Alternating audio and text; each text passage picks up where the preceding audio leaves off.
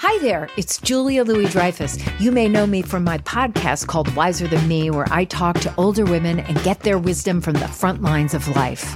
I was amazed by how many people told me our show made them look forward to getting older, which is why I'm here to talk about season 2 of the show. Sally Field, Billie Jean King, Beverly Johnson, Ina Garten, Bonnie Raitt, just to name a few.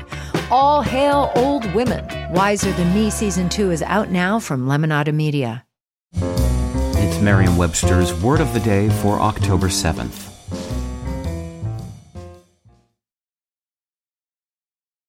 Today's word is prehension, spelled P-R-E-H-E-N-S-I-O-N. Prehension is a noun that means the act of taking hold, seizing, or grasping. It can also mean mental understanding, comprehension, or apprehension by the senses.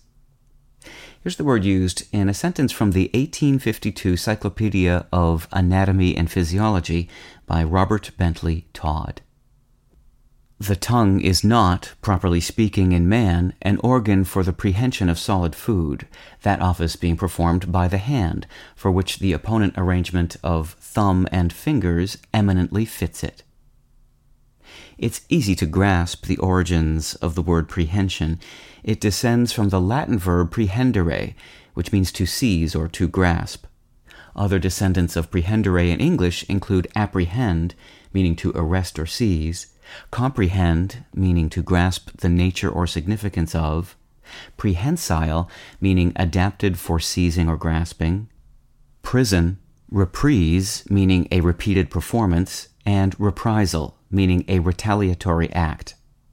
Even the English word get comes to us from the same ancient root that led to the Latin prehendere.